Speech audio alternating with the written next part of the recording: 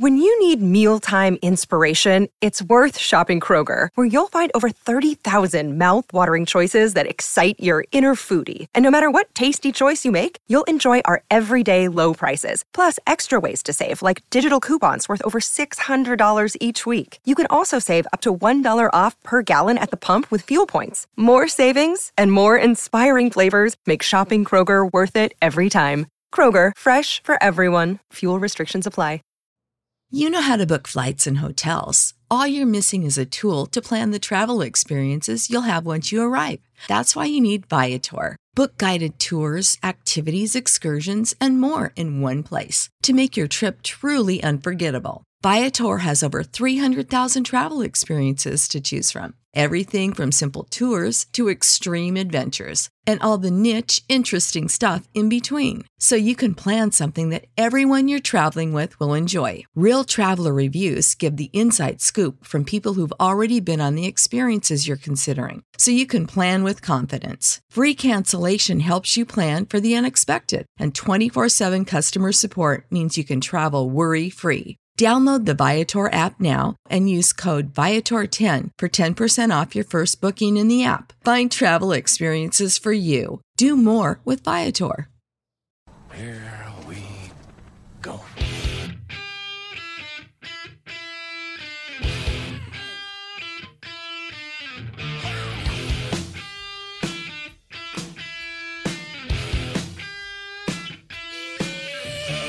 Jackson over the middle, caught by Hollywood Brown. See you later, Hollywood to the house. Jackson, the spin and toss.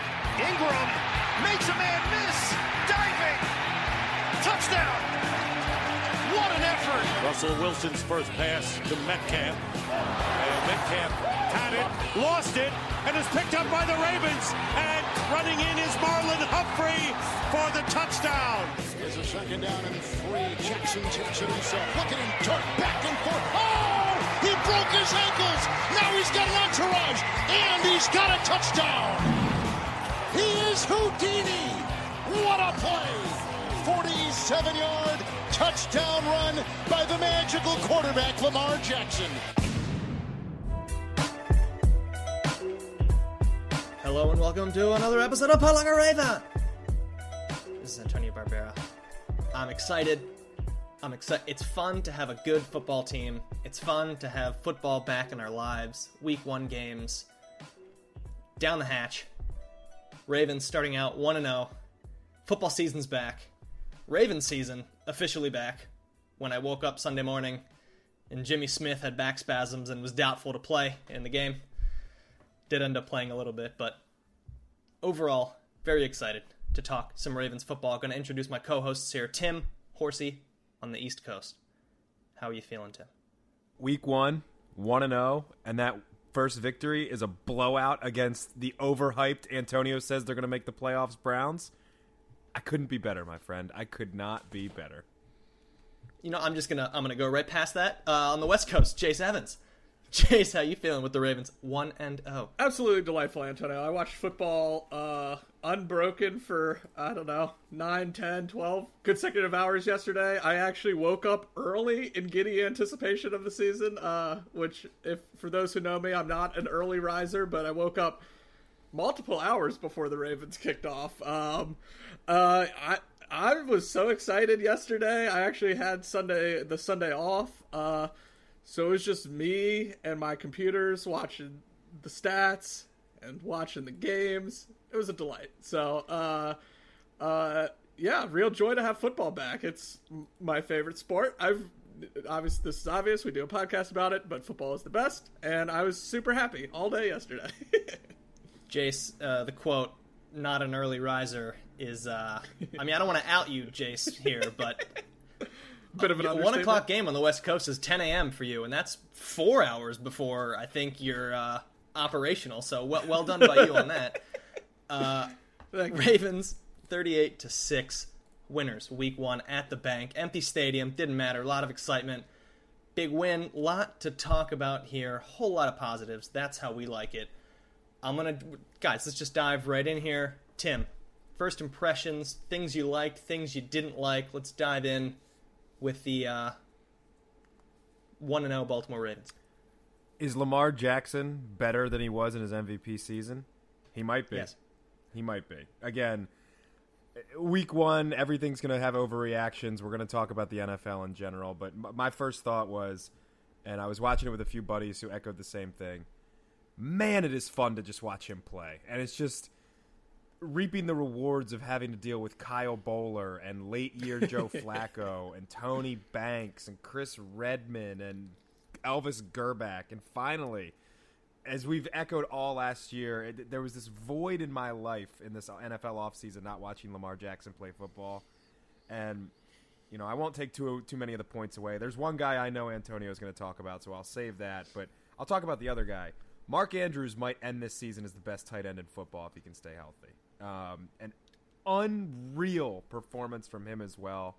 You know, Lamar played great, but every time that maybe the throw wasn't as accurate as you would like it to be, a la that first touchdown pass, Mark Andrews and those big old bear paws of his said, doesn't matter, I'm going to go grab that thing. So plenty of other stuff to talk about. I know we'll get to everything, but I don't want to steal everybody's thunder. So that my initial impression is just, it is so fun to have Lamar back.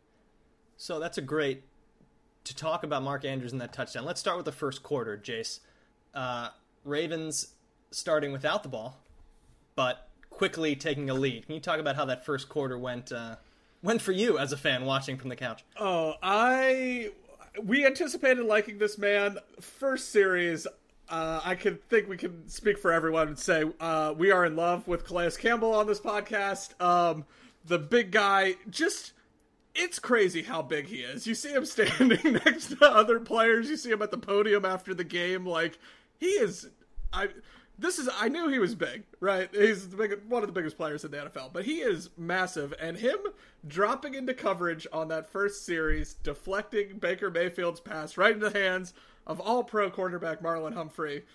You really couldn't have asked for a better start. And on that same series, he deflected another pass. So he deflects 2 balls on the first series of the game in his first season in Baltimore. And then said even after the game he was disappointed he left some plays out on the field. But, I mean, what a fast start for him. And then, that gets the Ravens the ball immediately. And, they end it with that incredible Mark Andrews grab.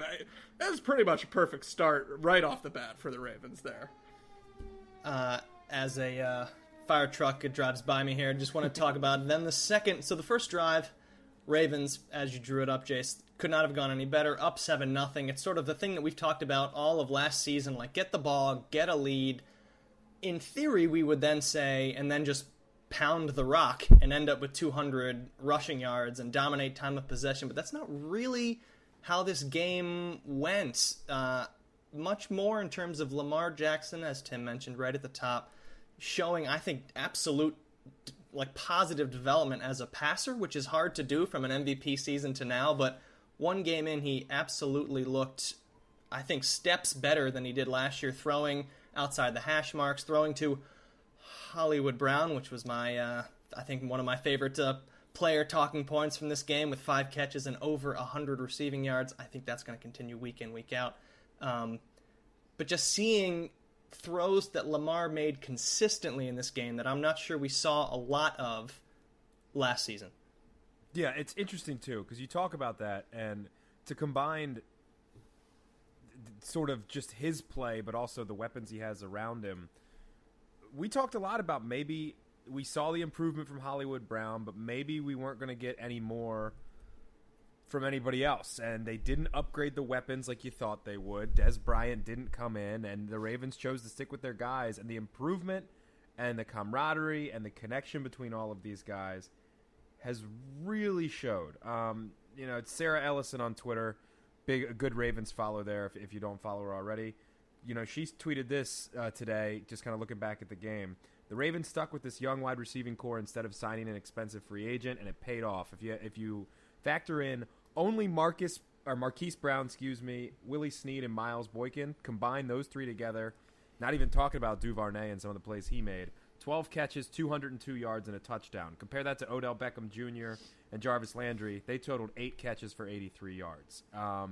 It just shows that you don't always have to have the flashy names, and Lamar is consistently one of these guys who seems to make everybody better. Now, off of the passing game, I want to get a little bit to the running game. And to start with the running game, I want to talk first about the offensive line, because we thought we knew who was going to be playing right guard based on the depth chart. We thought it was going to be DJ Fluker, but Tyree Phillips, the rookie, gets in there, plays 95% of the offensive snaps, and as we were talking about in our little text group during the game, didn't hear his name too often, so that means he's probably doing pretty good, and he's probably doing a pretty good job, and you're not hearing a lot from the defensive linemen for the Cleveland Browns. Ronnie Stanley, we can kind of swiftly move on from that. It seems like he's going to be okay based on everything Harbaugh is saying.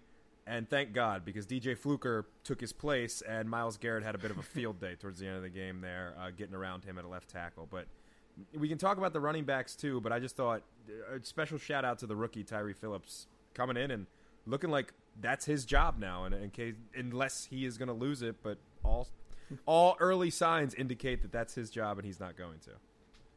I was impressed, obviously, with Lamar. I don't know if this is hyperbolic to say, but I'm going to say it anyway. I think it was one of the best games we've ever seen him play.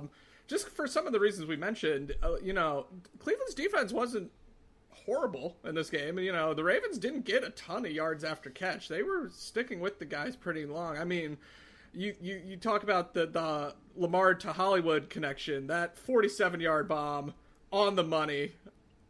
It was beautiful. But, I don't know who the Browns defender was, but he was stride for stride with Hollywood on that. He had to, stick it on him, and he did, and that's kind of Hollywood talked about Lamar's pinpoint passing. And I think especially, once Stanley goes out, the Browns were causing some problems along the defensive front with Fluker over at left tackle. But, Lamar stayed poised, and, the touchdown pass to Willie Snead to extend that lead and kind of – because, we saw some big comebacks yesterday. We'll probably get to some of them, the Bears most notably yesterday. So it was 24-6 when Stanley goes down. And, a team with the offensive weapons like the Browns, you can't rule out that the game's over with as much game as was left. It was nearly the entire game. So for, Lamar to, battle through that and just he had some of those gorgeous passes just right, narrow windows to Mark Andrews during some of those drives in the second half too, to extend the lead and really put the game away for good, even without your all-pro left tackle. I was really impressed with that. And, just his overall numbers, 20 for 25, 275. And to kind of circle back to maybe some negatives, the running game really wasn't going super great, and you can maybe credit the Browns with some of that. Lamar still led the team in rushing, but he didn't run much. He only had 7 attempts and under 50 yards. So it wasn't, his most dynamic game on the ground, but I was just super impressed with him throwing the ball. He was on the money all day yesterday, and it was impressive to watch. And to that point, too, because this could be a Lamar love fest. We could do this for 3 hours, and yeah. You would probably listen to it because you're as obsessed with this team as we are if you're listening to a podcast about them. But on him, those last 2 drives of the first half, and before we move on from things I like, we have to talk about the Browns' ineptitude. Just complete and utter ridiculousness. I could watch that punter get his helmet taken off about 6 or 7 times more and still be satisfied. But on those last 2 drives, and I mentioned that because one of them came off a missed field goal, which that guy is gone now too as well. It was a 10-play drive that went 99 yards and a 7-play drive that went 69 yards in just 35 seconds, and that was after the missed field goal. As we put in here, this is from Jeff Zaribek. Lamar Jackson goes 10 for 12 for 144 yards and a touchdown, 9 straight completions at one point. And that final drive right before the end of the half is the typical New England Brady drive. It's we're getting the ball back in the second half, but we're going to basically double dip here. We're going to put some points on the board to end it, and then we're going to get it back and hopefully get points on the front end of the second half. So obviously it didn't work out that way in the second half, but an incredible job in another type of game management situation that we don't see a ton of from the Ravens, to execute perfectly. Now, I guess, Antonio, we can turn a little bit to the running game here because, in my personal opinion, we might be having a new starter a lot sooner than I thought. J.K. Dobbins. I assume you're talking about J.K. Dobbins. That would be him, not Justice Hill. A guy very impressive. Yeah, I agree with you, Tim. Very impressive in terms of that combination of speed and power. Did not really have a ton of. Only 7 carries for 22 yards. Mark Ingram, 10 carries for 29 yards.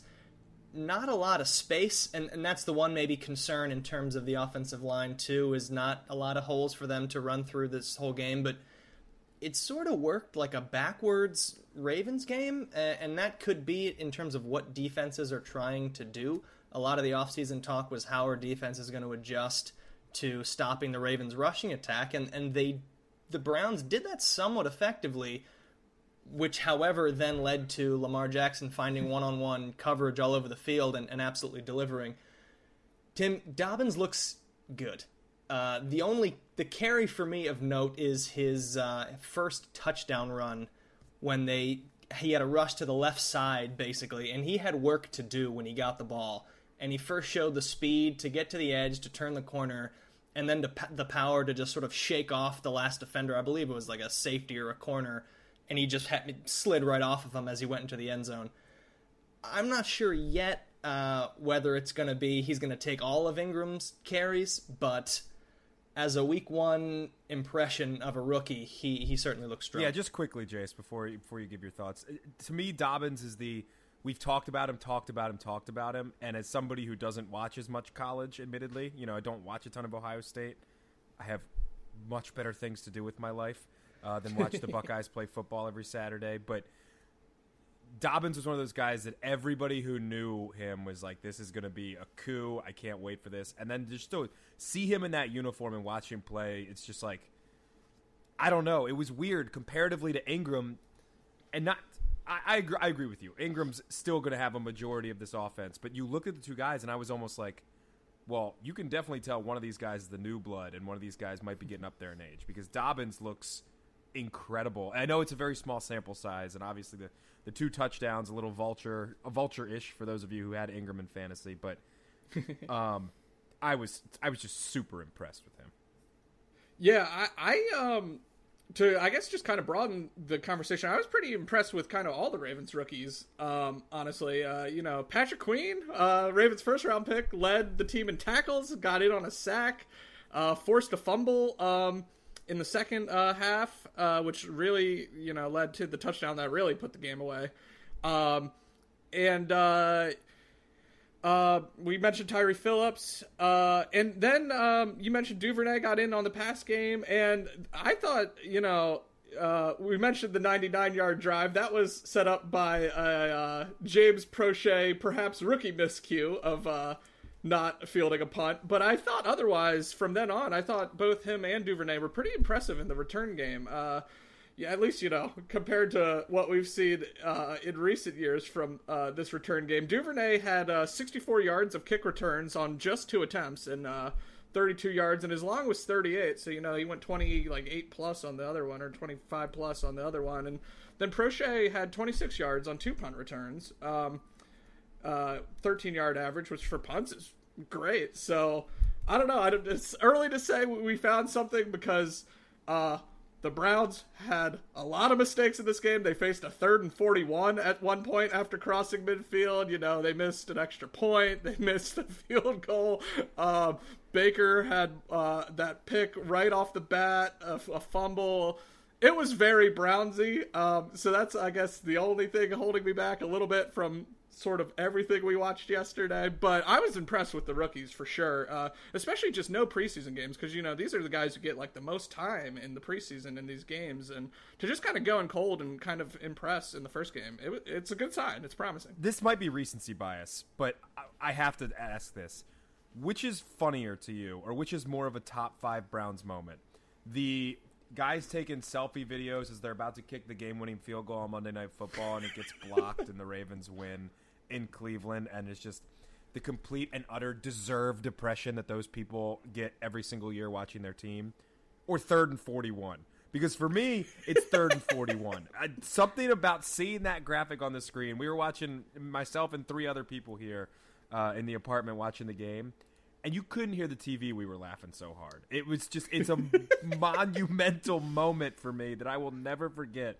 that this whole Odell, Jarvis, Nick Chubb, Kareem Hunt, Baker's feeling dangerous. By the way, still too many Baker commercials. And they get stuck in these horrible, horrible situations like 3rd and 41. I don't know what you guys think, but that is I tweeted this out, and then I retweeted it from the Pod Like a Raven account. A top 5 Browns moment of all time is them getting stuck in a 3rd and freaking 41.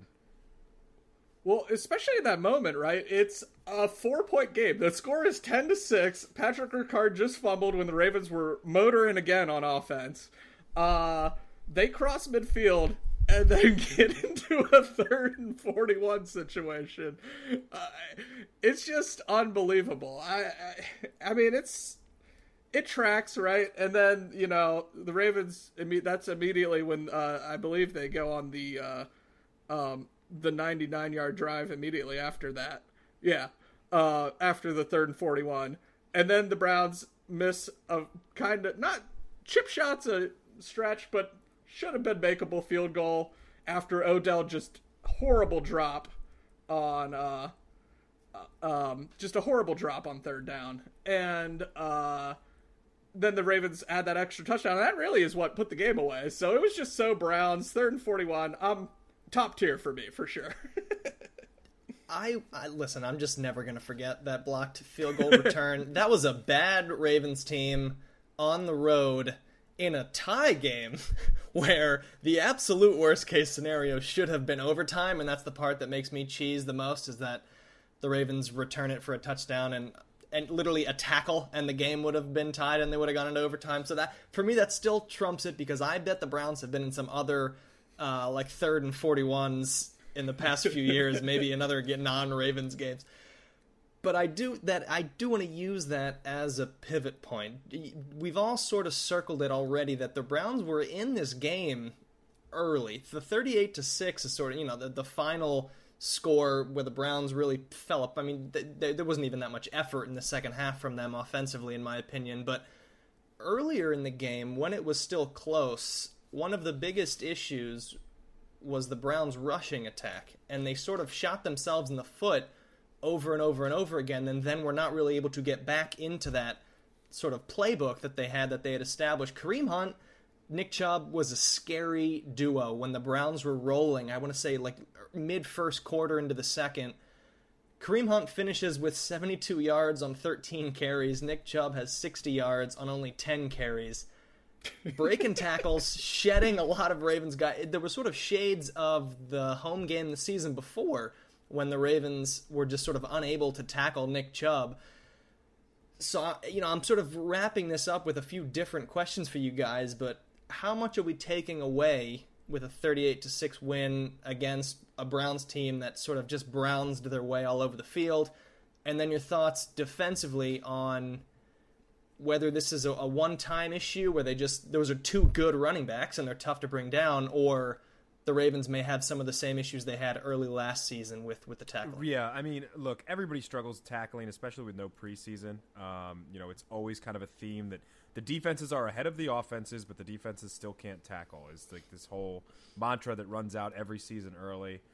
You talk about Calais Campbell earlier. I think that's why he would say that they left some stuff out on the field, because the run defense was poor. And that's kind of what you're going to get. Patrick Queen, again, speed flashed. He's a quick guy. We all knew that, but just seeing it in your own uniform just makes you smile. But for sure, there were some issues with those middle linebackers allowing some of these gaping runs. And if you're a Browns fan, you hope Stefanski goes away from, I know I've got these stars receivers and this quarterback who wants to throw the ball all around the park, and more relies on that duo he has in the backfield. Because I agree, Antonio, they're on top of their game, and Kareem Hunt looks back to sort of his best when we saw him at Kansas City. So it's hard to be overly concerned about it, but at the same time, when you're playing a rookie coach who wants to try and run a fake punt against the special teams master, you're going to take that, but it makes your job way easier, because the Browns are just going to consistently shoot themselves in the foot until the end of time, and I hope it never ends. So it kind of floated around your question a little bit, but I think it's something more to note, and if it becomes a problem against David Johnson, it becomes a problem against Clyde Edwards-Helaire, the next two running backs we're going to be facing in these upcoming weeks, then we can start to maybe hit the panic button a little bit. But again, sometimes offense is your best defense. When your offense is putting out points like that, it's not always reliable, but hey, you can give up the 6-yard run, the 7-yard run, the 12-yard run a little bit more than you could. I mean, these guys will never say it, but when you're racking up points, it doesn't matter how good their running game is because all that's doing is chewing out the clock. Well, to that point, Tim, that's something I keep circling back to for me personally, and I think it's something is hard to reckon with, and we even talked about it last year.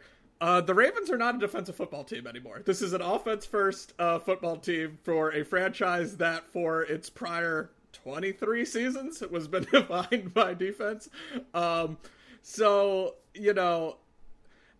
They know they have to improve. They've, said as much. They weren't blind to what the Browns were able to do.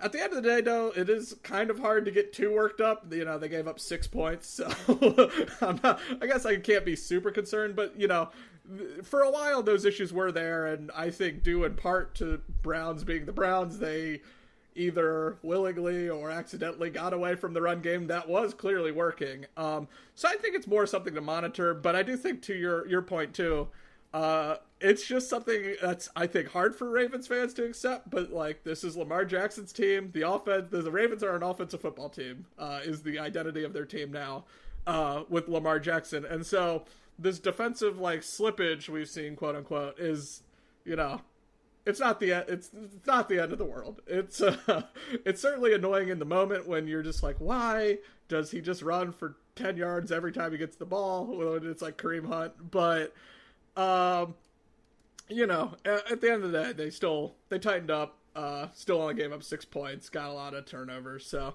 I'm not too concerned yet, but it's definitely with those, especially the Chiefs in 2 weeks, the running games the Ravens are going to see.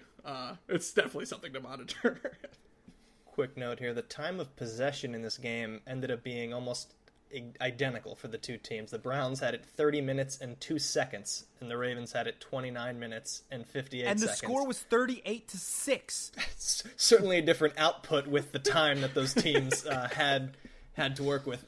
One other thing I have to bring up here, I almost forgot about it, and I'm so glad I remembered, because one of my favorite things of this game, sort of once the score, once the game wasn't really in doubt anymore, I don't think I said that phrase right, but anyway, let's get to the fun part. Odell Beckham. The Ravens defense does not enjoy this man. They do not find him funny. They do not find him a playmaker. They do not respect him at all, and I had forgotten. I saw a tweet as I was scrolling post-game. I had forgotten when the Marcus Peters extension was announced that both Odell Beckham and Jarvis Landry subtweeted. I'm not really hip with all the Twitter terms necessarily, but they both responded to the news with, oh my goodness, I'm so excited. Can't wait to see him. Can't wait to have this guy in the AFC North for more years. And then Odell Beckham did not play well at all. Had a crucial drop in the first half on a 3rd and 2 that then turned into a missed field goal instead of a first down, which could have kept the game closer for longer. And then Marcus Peters, there was a play where Marcus Peters deflected a pass at a certain point against Beckham and just gave him a whole 18-step dance after the play was over. And I just very much enjoy how poorly Beckham played and how much the Ravens enjoyed it. Marcus Peters doing the D's nuts all over Odell Beckham Jr. was incredible. As a guy who, in our preview episodes, the last couple we've done, we've voiced our concerns. But I love that Marcus Peters went to the Terrell Suggs school of we know we're the villains and we don't really care. It just warms my heart that every time he sees these guys, Marlon Humphrey choked out Odell Beckham last year. Then they start commenting about Peters' contract. And so now they have this vendetta against him. And you're going to piss off the bad boys of the AFC North? That's what you're going to do? That's your plan? I mean, look, we all know Odell might have some proclivities that make him seem a little cuckoo in the head there, or at least maybe. And everybody knows what I'm talking about if they know. Allegedly. Oh, boy. But the fact that the Ravens, who clearly the favorites in this game, clearly the top dogs, the ones to beat in the AFC North, still find these little things to hang on to, and they let these guys know about it. Like, this is the reason I dislike the Browns so much, and we are very much a Browns hating podcast here on Pod Like a Raven, and we're not afraid to admit it. At least I know Jason and I are not. It's so great to me now that they have all this talent that they just can't put it together. That it's going to completely fail, and it's worse than having just a schmuck roster that then doesn't do anything. There's a load of talent on this roster. This roster is super deep, and yet still they have this, because of that, they have this sense of like arrogance to them that makes them think that they should get these things that they haven't earned yet, and Marcus Peters let him know on Sunday. I'll tell you what, Jarvis Landry is the one who worries me way more down the line than Odell Beckham Jr. does. I think Odell is washed, to be completely honest. I mean, he's going to make a couple spectacular catches. That's great. But outside of maybe one or two massive games he has a year against inferior opponents, like when he's coming into Baltimore, or Baltimore's going into Cleveland for a big game that means something, there's a playoff berth on the line, there's a division title on the line, whatever it is these next couple of years, the only guy that scares me in the receiving game on that offense is Jarvis Landry. Odell does not at all anymore. Yeah, they've completely shut Odell down. And I just personally, because I am a Browns hater, I have to say I appreciate Baker Mayfield struggling against the Ravens. Number one pick, the Ravens QB, Lamar Jackson, the number 32 pick in the same draft. It's heartwarming as a Ravens It really is. It really is. And that probably speaks more to how bad of people we are. But it warms the cockles of my heart that they are just struggling so much. And the fact that Marcus Peters, again, coming from the T-Sizzle school of we're going to let you know about it, is letting them know about it. Last note that I have, and then I'm going to give you guys each another 30 seconds to talk about this game. Small concern. It's a positive and it's a negative, and it relates to Baker Mayfield, who did not look good under pressure. That's sort of been his MO the past year and a few games, that if you can put pressure on him, he gets rattled, the throws don't come out as accurate as they should, and he misses open guys. The negative of that is that the Ravens were not able to put a ton of pressure on him with a four-man front. And we've talked about this, that Wink Martindale's going to have to blitz based on the personnel that he has. And that happened in week one. He had to blitz, and that's when he was able to get pressure on Baker Mayfield. But, you'd love to see more pressure coming from the four guys up front, but, not expecting it necessarily, as we know with this defense, how they operate here in terms of needing to blitz to put pressure on guys. And Tim and Jace, Jace, why don't you take it? Last thoughts on this game? Yeah, just to that point, we saw something we saw rarely last year, actually, but the Matthew Judon Memorial roughing the passer penalty he took it was so bad. Several seconds of real time after Baker Mayfield threw the ball. It was bad. That was probably the most annoyed I was at any point of Sunday's game, honestly. But on the whole, I think, I thought Lamar was awesome. I thought it was one of his best games, especially just attacking through the air. 11 of his completions traveled over 10 yards past the line of scrimmage. So he was slinging it, and I think that's a promising sign for, his continued evolution as a quarterback. This is the reigning MVP, and he might have just had his best passing game of his career, from just a pure in-the-pocket kind of sense. And he still led the team in rushing, for what it's worth.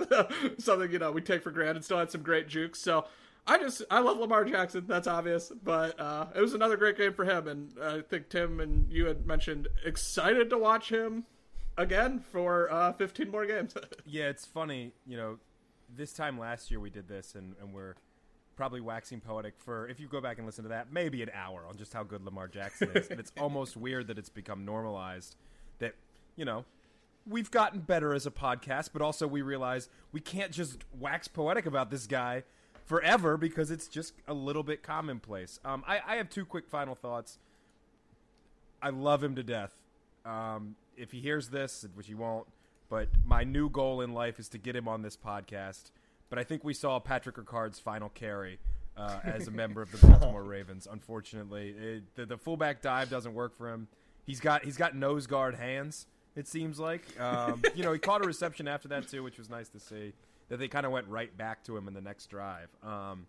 But I love the man. He's a great blocker, but that was a little bit unfortunate. But my real final point actually is going to go to that pass rush. First of all, on Judon, one of my great friends, Garrett, was watching the game with me. Shouts out to him. He listens every week, a loyal listener here on Pod Like a Raven. As soon as that happened, I start screaming expletives, and he goes, and there goes Tim. He's back off the Judon train. I'm officially off the Judon train.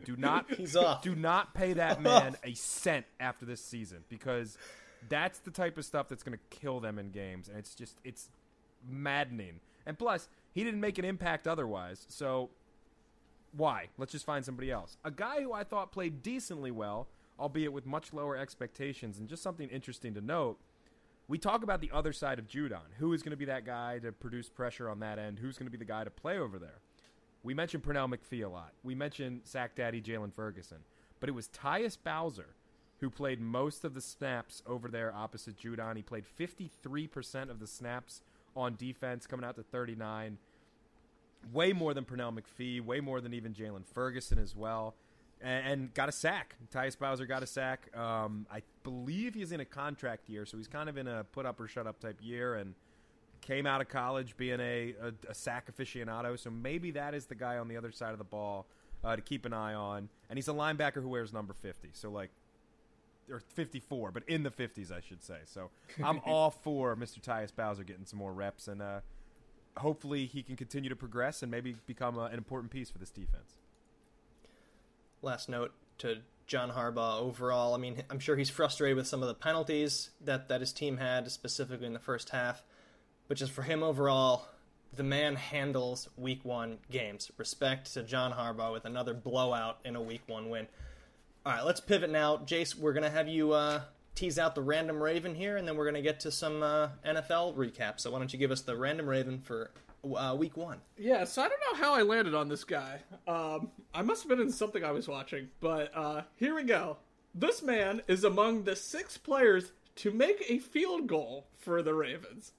He's the only player to hit 100% of his field goals with the Ravens, going 2 for 2 during his lone appearance with the team on Christmas Eve in 2011. The kicker was in the NFL from 2001 to 2015 and played for 10 different franchises, including the Ravens. He's most known for his 7 seasons with the division rival Cincinnati Bengals, with whom he made his lone Pro Bowl appearance in 2005. And that's all. I couldn't get to a 5th, but I figured... Oh, you're just giving us 4 clues for a guy that is... The name is there. Difficult. Yeah, well, there's not that much to say about kickers. I didn't crunch the tape from that Christmas Eve 2011 game against the Browns, if that helps you at all. See, you're trying to, even, the Ravens have had some good kickers, and obviously the most accurate kicker in NFL history is the one they currently have, Matt Stover, another legend of the team. It's hard to imagine life before Justin Tucker. Like, that window, albeit the he who shall not be named aside. Well, I was going to say, you know how this season ended, that this kicker appeared in. Yeah, from Matt Stover to Justin Tucker, there's one man who I choose to forget for the entirety of my life. And the rest of them, I just forget automatically because I don't remember who was kicking in between those two guys. Okay, so we'll run through these clues again. I figured this would be a fairly hard one, but I don't know. It made me laugh, so that's why I made it this guy. If you go to listen to the NFL highlights of the Ravens-Browns game on YouTube, please pay attention to when Justin Tucker kicks, I think it's his first field goal of the game. And just do me a favor, either put the headphones on if you're at work or whatever. I guess you're not at work. You can't be at work, but put the headphones on if you're in a family environment or otherwise. Just listen to the audio from Justin Tucker after he drills his first field goal of the season. He still got it. Still going strong. All right, Jace, that's a fantastic Random Raven. Did not know that this team has had that many kickers, to be honest. So let's move on now to the NFL, where a lot of games to talk about. I'm not sure in what order we're going to go on, but I suppose we should start with what was the marquee matchup of the weekend. And I'm not sure who wants to take this one first, but it was the 2 future Hall of Fame quarterbacks going at it. Tom Brady on the Bucs, which was a very strange jersey to see him in. Drew Brees for the Saints in New Orleans. And I think we may have some differing opinions on this. But Tim, why don't you take this game first? Yeah. Thoughts on these two 40-plus-year-old men? I was going to say, I'll go first here because I know Jace will probably provide a more eloquent answer. But Tom Brady's washed, man. That's it. See ya. Get out of here. The whole thing is done. This team is we've said it before in the previews. You're either in on the Bucs or you're out on the Bucs. I'm out on the Tampa Bay Buccaneers, and vindication in week 1. Now, we can overreact, obviously, and everybody will overreact to week 1, and people will find their medians, but it was a pitiful performance from him. He threw a Matt Schaub-like pick 6 on an out route that he just couldn't get to the receiver. That team in general is just completely undisciplined already, and there's nothing that one, over 40-year-old quarterback's going to do to help that, especially in the first week. Everybody else can buy the Bucs stock. I only had like 1 or 2 shares left anyway, and I'm selling them. I'm completely out on the Tampa Bay Buccaneers.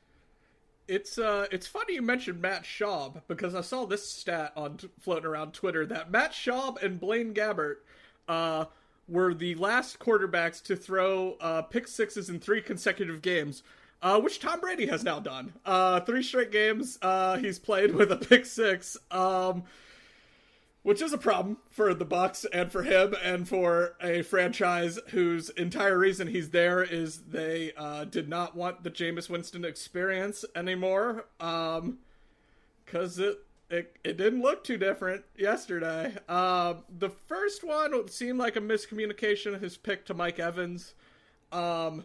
But yeah, I mean, that was just, he had nothing on that ball. And, Janoris Jenkins been around a long time too. He saw that coming all the way. Friend of the show, I wanted to shout him out because we were texting a little bit about it yesterday. Chris Main asked, is given the proclivity of the Bucs offense, how much the pass interference factored in to the Bucs actually moving the ball, especially early. Chris Main asked if Brady is the new Joe Flacco, and is he elite anymore? To Tim's point, I don't know that you could say Tom Brady's elite anymore. It certainly didn't look like it yesterday, and 3 straight games with a pick 6 is certainly not ideal for a guy kind of renowned throughout his career to take care of the ball. I'm not ready to rush and say they can't make the playoffs or that he's completely cooked, but I do think, if he is, that, that's not his fault. The guy's 43 years old. He's, literally doing things no one in NFL history has done before. I think we all hate Tom Brady to some degree, but hate might be a strong word, but he's certainly annoyed us as football fans and Ravens fans specifically over the years. But it's hard to deny, he's the most successful quarterback in the history of the game. There's no real arguments against it. But he's 43 years old. I don't know. Should we be surprised that he can't throw an out that good anymore? Guy's 43. He's one of the only player born in the 70s still in the NFL. Maybe there's a few kickers out there, but, and Drew Brees, I guess. But, yeah, he seems old, and, that's not his fault, because for an athlete, he is old. So, I'm not ready to write him off yet, but they certainly have some things to improve upon, and maybe with some more time to play without the preseason, it gets a little better, but it wasn't a great start for them yesterday. And the Saints weren't even that good. Breeze wasn't that great either, but just way too many mistakes, and this wasn't even Brady's fault, but the funniest turnover I've seen in a while, the 2 Buccaneers colliding on that kickoff return and just giving the ball right back to the Saints. I mean, that put the game away right there. So I'm not ready to write off the Bucs yet, but it definitely was not an ideal start for Tampa Bay. Yeah, I'm not putting them in the Super Bowl, but after one game, the guys played 20 years on one team in a different franchise with the best coach in the history of sport, maybe, or aren't in the top 3 best Pretty coaches close, in the history of sport. So Tim, if you're selling shares at a low price, I may jump in at the basement here and see if they improve after a few weeks, just because it was a sloppy game. I mean, there's no preseason on a new team with a new set of weapons to throw to. Mike Evans clearly not playing at 100%. He was like a non-factor for 90% of that game. And in theory, they're playing what is supposed to be maybe the top NFC Super Bowl contender on the road. And in the third quarter, at the end of the third quarter, they were down by a touchdown. I was sort of prepared for the, oh my goodness, the Bucs are going to win this game late, and it's going to annoy me because of how badly Brady played, and they're still going to pull this game out, which didn't quite happen. But I think they're going to get better week to week as opposed to worse as they get going here, and certainly they'll have easier opponents than having to play in the bizarrely empty Superdome. Yeah, but it ain't going to be Miami twice a year. It ain't going to be a bad Buffalo team twice a year. It ain't going to be the New York Jets twice a year. Guess what, Tom Brady? Your cakewalk is freaking over, and you're 43 years old. I'm sorry. I'm out. I'm out. And I will hold my hand up here at the end of the season if they're in the playoffs, but I don't see it. Completely out on that undisciplined Tampa Bay Buccaneers side. Elsewhere in the NFL, I'll tell you a team that's still good. Kansas City Chiefs. Oh, my God. It's terrifying. Looks like it's going to... this is early, but Ravens Chiefs competing for the top record in the AFC because they just added another weapon in Clyde Edwards-Helaire, just a terrifying running back who seems impossible to tackle. Patrick Mahomes did not look like a man who was sitting on his, $6 billion contract that he got. He looked like a hungry player, a well-oiled machine that really blew out the Texans on Thursday night. So thoughts on... we'll talk about the Texans a little bit in our preview, but thoughts on how strong the Chiefs look. Edwards-Helaire, everyone, he was high on fantasy just with Damian Williams opting out, and it was raining there, but, they look like they could run the ball. Maybe in a way they couldn't even last year, certainly. And, Texans not the greatest defensive team in the world, but, if they could run consistently and you also have Patrick Mahomes, that's just so scary. And Edwards-Helaire, he didn't even get too involved in the pass game, but he didn't even have a catch, but he has that ability too. LSU threw screens to him all the time, and Andy Reid loves screens famously, so it's very annoying. All sorts of screens on his face, screens on the field. Yeah, and fog it up. Sorry. But maybe he'll figure that out. That's one place the Chiefs can improve is having their head coach see the field. But otherwise they looked so good. And Texans scored a few late touchdowns, but yeah, it was 31-7 at one point. It's annoying, and especially with the one bye this year. There's a real world where it's not out of the realm of possibility that the Ravens and Chiefs are playing in 2 weeks for what will effectively be home field advantage throughout the AFC playoffs. And the Ravens, could go 11-5, 12-4, and just be playing like the Steelers on Wild Card weekend because everything's bad.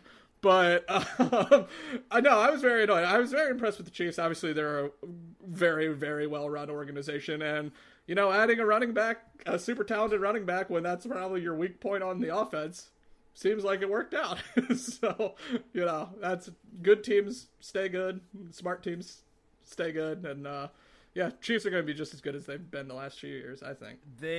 My one concern, because you nailed it all, Jace, but my one concern with him and nobody likes to hear about other people's fantasy teams, I was playing against Edwards-Helaire in fantasy, and twice he was on the 1 yard line and they failed to punch it in, and I was ecstatic. If you're a Chiefs fan, I know Andy Reid will probably figure something out, but that's just something to look for. In the big games, only a yard, being able to punch it in and have that ability to do that might be something to look at. One team that's not going to have a problem doing that, who is another annoyingly good team in the AFC, is old Cameron Newton and the New England Patriots. What do we think, guys? And not to take the hosting roles from Mr. Barbera over here, but I'll throw it to him. We'll switch it up a little bit. 21-11 over the Dolphins. The Dolphins not as bad as last year, but still not great. It still Fitzmagic, no Tua. He had to run 15 times, 15 rushing attempts for Cam Newton. He looked good, but What do we think? Can he do that all year? Are we worried about the Patriots? Because my quick spoiler, I am on the complete opposite end that I was on the Tampa Bay Buccaneers about New England, but that's because they're New England. I'm all in on this being the game plan for the New England Patriots. I don't think they're going to stick to this, but if Cam Newton is getting hit 15 times a game based on the injury history that he has and the punishment that he's already taken in his career, I hope they do this every single week, because by week 12, the guy is not going to want to keep doing this, and I don't know how much they're going to be able to do in the air. Threw for 155 yards, everything short, only averaged 8 yards a completion, and he rushed for 75 yards. 21-11 is the most like Bill Belichick versus Miami score ever with a team that historically has been a problem for them, but I want to see them against some better competition against a better quarterback specifically, but I'm not buying any New England stock at the moment to keep that going, because I just don't think that kind of offense for Newton is going to be sustainable over the whole season. And for them, it'll be interesting this week, because I'm kind of with Antonio. I mean, I'm buying in the sense I think they are going to make the playoffs and possibly even win that division still.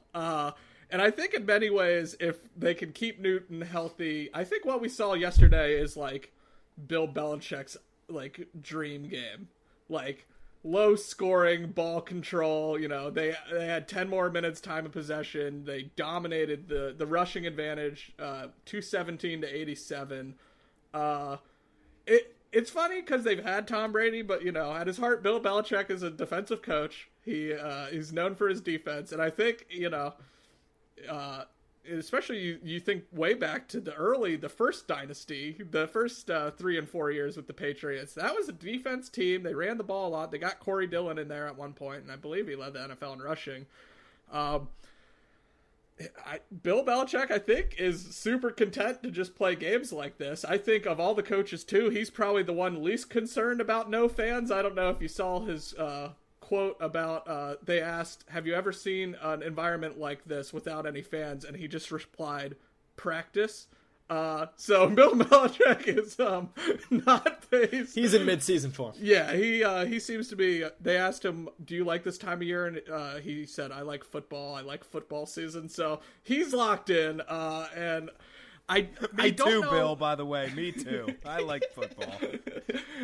Yeah, so I think he's loving what they're doing right now. Now I don't know. To your points, I don't know that they have the weapons to really beat a team like the Chiefs when it comes time to the playoffs. And I don't know about, like, you know, Newton's had, like, major shoulder surgery a while back. So, you know, how well can he even just consistently sling it constantly? Especially when, like, I don't know, N'Keal Harry's your best wide receiver, Julian Edelman. It's not great. But I think they got a great offensive line. Most of those guys, but David Andrews is back after he had a blood clot scare that held him out last year. So they got a good line. I'm still plenty concerned about New England, but we'll get a good test this week. They play Seattle, and we'll see. You know, Jamal Adams at Prez on Twitter was flying around the field, and so I think this will be a good test to see if this kind of style is sustainable, I guess, for them. Elsewhere around the league, I have a few notes, guys, and then I'm going to let you jump in with whatever you want to talk about. Things I wrote down. And this is mostly just me being on tilt, but Phil Rivered against what was supposed to be the worst team in the NFL. Yeah. Somebody may or may not have had that game involved in some financial activities over the weekend, and it just ruined every single little parlay teaser action that may or may not have happened. So that was frustrating to see what was supposed to be sort of the negative coronation of the Jaguars going through a terrible season, and instead looking all right. Gardner Minshew looked okay, and Philip Rivers turned the ball over, as Phil used to do with the Chargers and now is going to continue to do with the Indianapolis Colts.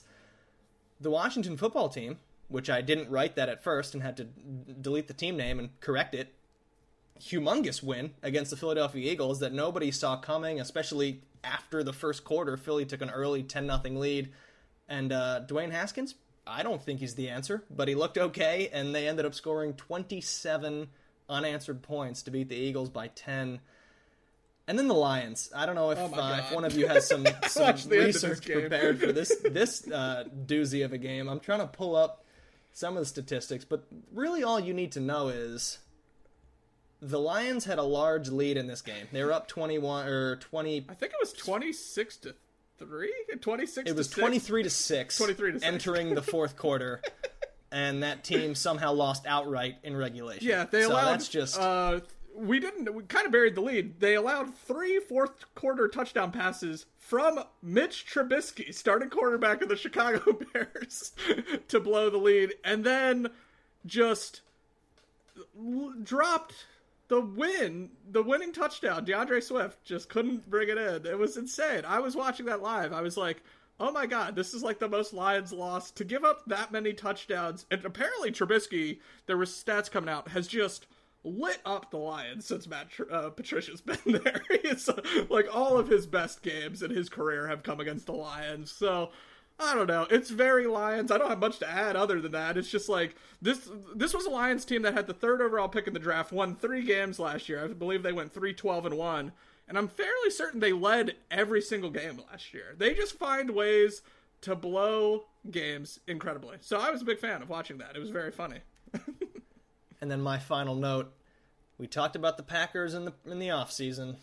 A lot of doubt cast on this team for some reason. 13-3 season from a year ago, predicted with a Vegas line of 9 wins. A lot of it because they had a lot of one-score victories last season, and there was expected regression.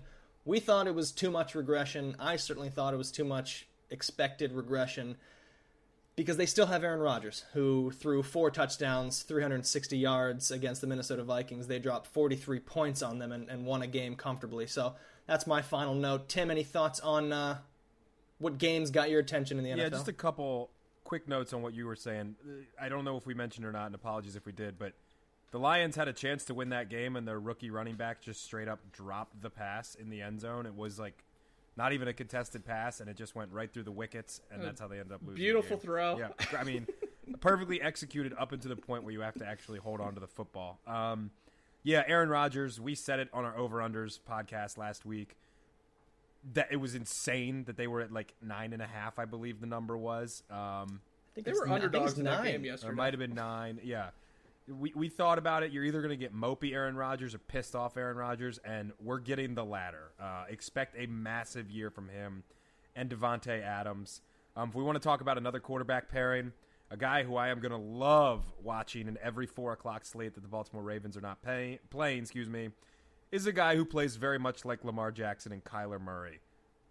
Boy, that Cardinals offense is fun to watch. And maybe DeAndre Hopkins was a good player that should have been traded. A career-high 18 receptions for him in that Arizona offense. They just sling it all over the field. Loved watching them play.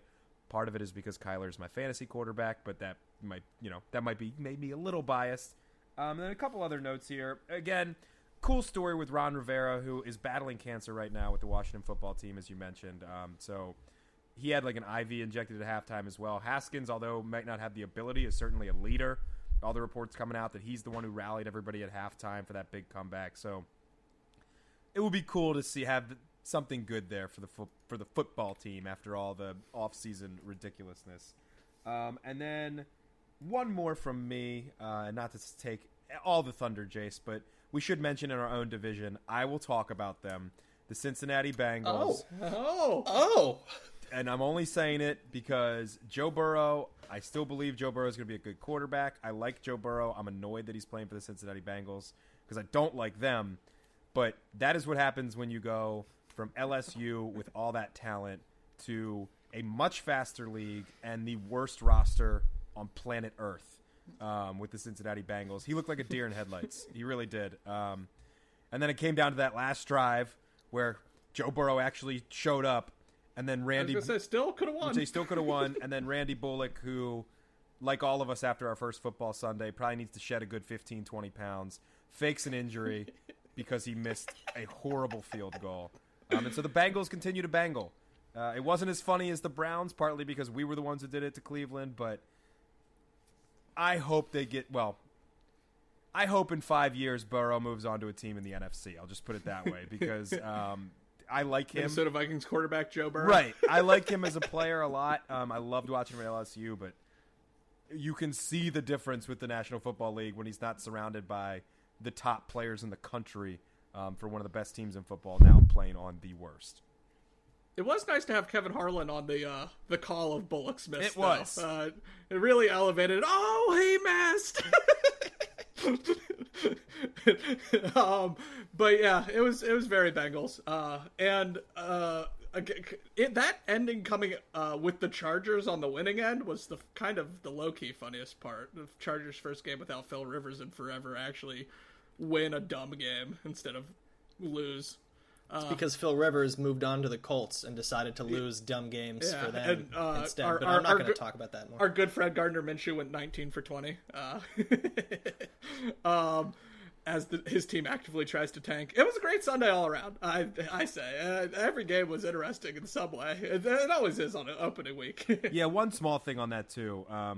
Fantastic games. Again, awesome to kind of get back in the groove. And honestly, Antonio, you made a quick mention of it before, and we don't have to have a lengthy debate about this or anything. Felt pretty normal. I thought, no fans except in Jacksonville swimming in the pool, spreading COVID around. Outside of that, I thought it was pretty normal. And that I work in soccer, as I mentioned before, and they got started earlier with Project Restart in the Premier League, and this wild debate about crowd noise versus no crowd noise. I thought the crowd noise was nice. And in football, it's nice. You really don't see the crowd with the camera angles unless they're punting the ball or somebody throws it really deep. So, just overall, beautiful to have football back. And I didn't think it was going to be that weird, but it wasn't as weird as I think the national consensus thought that it would be. It was like distracting is the wrong word. It was just enough to make you not think about the fact that the stadiums were empty, basically, as a viewer. So I think it worked out pretty well. Also, loved week one, loved football, loved having just a full Sunday slate of just television entertainment to watch. But with that, let's turn to week two, which is coming up in just, at this point, with the episode coming out Tuesday, just 5 short days. And there'll be football in 2 days for those of us that love AFC North slugfests, because that'll be the Bengals-Browns on Thursday. But let's preview the Ravens' next game, traveling their first road matchup of the season against the Houston Texans, which I'm way overconfident in this game based on what I saw from the Texans against the Chiefs, based on the Ravens looking like the Ravens week one. This line is currently Ravens on the road, favored by 6.5. I love that line. I love that it's under a touchdown. Just quick thought, and then I'm going to go to you two guys. I think the Ravens win this by 20 points, to be honest. They won gigantic last year. The Texans are worse in a lot of different measures than they were last year. There's no DeAndre Hopkins to worry about in the secondary. If I'm the Ravens, I put 9 guys in the box to shore up that tackling on David Johnson, and I let the rest of the game play out as it will. Am I too excited about this matchup on the road? I'll say no, only because you're the most pessimistic. That's not it. Optimistic. I have been called that before. Yeah, it's not a good thing. Optimistic person on this podcast. I was thinking of Jason and I all the time, so I always love saying pessimistic, and that's how that happened. I honestly forgot about how they laid the smackdown on the Texans last year, so that does make me feel a little bit more confident. And I think you're right. The Texans are much worse. DeAndre Hopkins just doesn't play for them anymore, and David Johnson is a off-injured running back. That's great. 2 things make me nervous, and again, you'll see more in-depth previews as we get later in the week. But that mentioned running back, David Johnson, especially because the run game wasn't as strong, and the fact that the Texans know they have to win this game. As we record this, we don't know what's going to happen with the Titans, but you can't go 0-2. I know it's an expanded playoff format this year, and that's going to change things, but statistically, teams going 0-2 have a very, very small chance of actually making the playoffs. So they're going to be desperate. It's a 425 game, which always makes me nervous, but this is a new Ravens team, so who knows? I'll put it this way. I still like it at -6.5 too, but I'm not saying they're going to beat them by 20. Yeah, I guess given my pessimistic nature, I do think 20 might be a stretch, but I do think the Ravens win this game. Namely, for the reasons you said, they hammered them last year, and I do think they're a worse team this year. You know, I looked it up. Last year's game, DeAndre Hopkins had 7 receptions for 80 yards, and so really, based on the first game, it's really just Will Fuller. I know they have Brandon Cooks there and Randall Cobb, but they did nothing against the Chiefs. And I like, the Ravens secondary a lot more than I think the Chiefs. I like the Chiefs secondary, so if they're able to contain David Johnson, I think. Last year, if I'm correct, I believe that was also they put some sacks on Deshaun Watson, which was one of their highest sack output games. I don't think it'll be easy by any stretch. This actually, believe it or not, is the farthest the Ravens have to travel this entire season. Is to Houston, and the last I read, I do not believe actually that they are having fans for this game. I think they had said previously their first game they won't have fans, so they won't, at least in that regard, or have an advantage in any way. So I'm pretty optimistic. I think, like you said, Antonio, it's got to come down to can they contain the run. Texans had some moments against the Chiefs in the run game, but then the game kind of got away from them. So if they can contain Johnson in the run, I think the Ravens should beat this team. They're better than the Texans. But, the first road game in the COVID atmosphere, it will be interesting to see if that somehow makes things more complicated or whatever. But, yeah, I'm pretty optimistic about this one myself, too. Just quickly as well, because we focused on one side of the football, but on the other side, too, I would say, we talked about Tyree Phillips. We talked about, Matt Sakura, Bradley Bozeman, the inside of that line. They're going to have to deal with J.J. Watt, who's healthy and is still a force when he wants to be and when he's healthy, obviously. So let's see how they do against those guys. I have some confidence after what we saw against Cleveland, but another thing to watch as well. And hey, let's see if Lamar can just toss the ball around the park again to guys like Hollywood, Mark Andrews, and Willis Snead. I think it's going to be a lot of fun. The J.J. Watt point is a good one. He was constantly getting in the backfield against the Chiefs. He's back. He wasn't able to finish a lot of plays because the ball moved the other direction, but he was absolutely beating his man on a consistent basis, and then would just sort of turn, and nobody else on the team was really playing as well defensively or tackling as well. I think he had a frustrating game for him because he never really made the giant play, but was always disrupting the backfield. Put a few bodies on that guy. Ricard, no more carries for you. We're going to have you chip all game, have the tight ends chip. But I just think it's going to be Lamar just getting yards at will. I would love for them to establish the run a little bit better in this game. Use the trio of backs. Gus Edwards with 1 or 2 late carries in the win against the Browns. He had a nice 12 or 13 yard run there at the end. And I don't know. I think 6.5 is too low of a line. I think under a touchdown, that's a really tasty line. And I just love Harbaugh going against Bill O'Brien. I think as a coaching matchup, this is about as one way as you can get outside of Belichick versus O'Brien. I think to your point, Antonio, it will be interesting, especially since they weren't really against the Browns, to see if they can get the rush game going. Last year in this matchup, the Ravens rushed 37 times for 256 yards and a touchdown, and just dominated the time of possession battle. Now, it was at the time of this year last year when they were really rolling, but I mean, they're coming off a 38-6 win, so it seems like the team, and obviously we'll see, I guess, about the health of Ronnie Stanley, because that kind of matters to their offensive output, especially the run game. But I'm right there with you. I think Ravens just have too many advantages across the board to really go against them in this game. Ravens, after this game, just to look ahead quickly, will face the Chiefs in Week 3, which is going to be a doozy. And then a nice little stretch at Washington, home against the Bengals, and then at Philadelphia. But got to take care of the Texans first on the road. Guys, if you don't have any more points on this game, let's turn to our gambling section.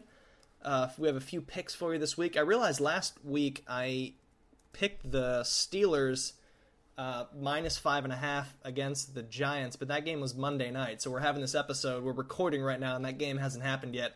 So I'm going to cheat, and I'm going to keep that line, and you guys will know if I was right or wrong by the time you listen to this on Tuesday. I love the Ravens at 6.5. Just take it by itself for me personally. And then as a final line, I'm doing a 3-team tease because that's how I live. Last week, talked about the Chiefs-Ravens tease. That was one of the easiest covers ever. This week, I'm picking those same 2 teams, and then I'm grabbing Green Bay as well. So I'm doing a 3-team tease, pushing Kansas City down to -2.5. Baltimore will get pushed down to -0.5 a point, and then the Green Bay line will go to even. And all 3 of those teams have to win those games to cover that bet. And I'm doing it. 3-team tease. Lock it in. I'll tell you what, I'm looking back at my picks last week. Had the Ravens, had New England -6.5. I also had Pittsburgh as well. So at time of recording, we don't know what that's going to be.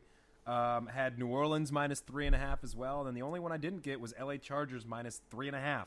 And they won by 3. So not a bad week for old Timbo. Maybe I actually need to really start gambling. Wait, but that must have been Tim. I think you must have gotten that right because the Cowboys were favored in that. No, game. I'm sorry. The LA Chargers. The LA Chargers against the Cincinnati Bengals. Sorry. Okay. I will be talking about that other team though here for my bets. I'm gonna pick Houston, but I'm gonna. Oh my goodness! Oh, Tim. But I'm gonna pick the Ravens to win, and it's gonna be a close game. I think Houston's a good enough team to the point where they know they can't go 0-2, and they're going to be fired up. And that's what concerns me overall. David Johnson is a great player. That concerns me as well. And J.J. Watt. Everything we just talked about. I still think they think the Ravens come out of Houston 2-0, but I think it's a little more of a dogfight. After that, San Fran just lost to a very good Cardinals team, I think. A team that showed a lot against the defending Super Bowl champions. Defending NFC champions. San Fran is -7 away to the Jets. The Jets are the Jets. The Jets continue to stink. About an hour into their game, I think all Jets fans were already done with the Jets again for the 2021 season. So I'm taking San Fran -7 away to New York. I don't think, the travel is a lot, but I don't think it's going to affect them nearly as much. And then I'll go LA Rams this time. They are actually, again, West traveling East. I don't know why I keep doing this with these bets, but they're actually underdogs to Philadelphia. It's Philly -1, so I'll take the point and the Rams. Philly showed nothing in letting Washington come back and win that game. They're already down on Wentz. He goes 0-2. They're going to burn that city down if he's still starting a quarterback, which seems a bit ridiculous to me, but that's something we can get into at a later date. So give me the Rams, who I thought played very well against the Cowboys. So I'll go Rams +1, Houston +6.5, and San Fran -7. I actually had Rams +1 jotted down as well. As you mentioned, the Washington football team rang up 8 sacks on the Eagles, who have just been decimated on the offensive line. And I don't know if you guys watched Aaron Donald throwing human beings around last night, Sunday night. But he looked good. The Rams looked pretty decent. I thought, they probably could have scored even more points than they did. Yeah, I was not impressed with the Eagles at all to just crumble like that against a probably not that great Washington team. Now their defensive line is nasty. So I too noted Rams +1. The other team, I'm doing another battle of week 1 losers here. The Minnesota Vikings are 3-point underdogs at the Phil Rivers-led Indianapolis Colts. And I'm picking the Vikings +3. I was not impressed with what Phil Rivers did against a intentionally supposed to be terrible Jacksonville team, a team that has been designed by management to be bad. And they managed to blow that. And the Vikings should be a playoff contender. They have been historically owned by the Packers, but they still put some points up in that game. And I like what the Vikings bring against, especially on their defense. You think like Ngakoue might be able to get some sacks and stuff. But just like against that, I just was so appalled by what the Colts did yesterday. So that's mainly why I think the Vikings are a good team, and just them being an underdog, I can't stand for it. And then just to one other one, I don't know that I don't want to lock it in, but just having not seen them play, it's hard to commit one way or the other. But watching the Jags and Mr. Minshew, and the fact that they're now immediately 10-point underdogs to a Titans team that we don't know is good is interesting. So I'd say take a flyer on Jags plus 10. But for the Ravens, the pessimism is over. I was the only one who picked against them last week. I am taking the Ravens minus 6.5. I don't know that they're going to win by 20 points, but I do think they're going to win by at least... I get a lot of hate here for bold statements on Pod Like a Raven. Yeah, I think they're going to win by at least 7. So I have got to say, Ravens by 6.5. Let's do it. One note that you mentioned in that lineup there, Jace, that we didn't really talk about quickly. Dallas Cowboys playing the Rams Sunday night. Oh, boy. Would you like to kick a game-tying field goal in the fourth quarter? Nope. And then they do not score again, and the game ends with a 3-point deficit. So Cowboys with a new coach, still doing a lot of the same Cowboys stuff over there. I like these picks, guys. Any final thoughts, notes here as we go, before we go back to the Random Raven? Nothing. Excited for more football. I'm sticking with my Ravens by 20. Jace, why don't you give us those kicker clues one more time? Yeah, let's run through it. Gotta unfurl my notes here. So, this man is among the 6 players to make a field goal for the Ravens. He's the only player to hit 100% of his field goals with the Ravens, going 2 for 2 during his one appearance with the team on Christmas Eve in a 2011 game against the Browns. He was a kicker in the NFL from 2001 to 2015 and played for 10 different franchises. He's most known for his 7 seasons with the division rival Bengals, with whom he made a Pro Bowl appearance in 2005. And then a final clue, not that I'm sure this will help at all, but with the Ravens, this player wore number 12, which was then taken up by Jacoby Jones the next season. So I'm gonna ask one more question, and then based on that, maybe I'll let Tim. I have a name here, but I'm gonna let Tim if you have a name as well. But my thing is, did this player happen to have red hair by any chance? Was this a red-headed player? Oh, yeah. You don't have no Google images? No, I'm looking at him. Yeah, yes, I would say. Do I have Andy Dalton on the brain here? Okay. That is red hair, red orange-ish, I guess. All right. Well, with that then, I had a name. The number 12 threw me off, but the red hair is bringing me back. Is this Shane Graham? And did Shane Graham play for the Ravens? He did. One game in 2011, Shane Graham played for the Ravens.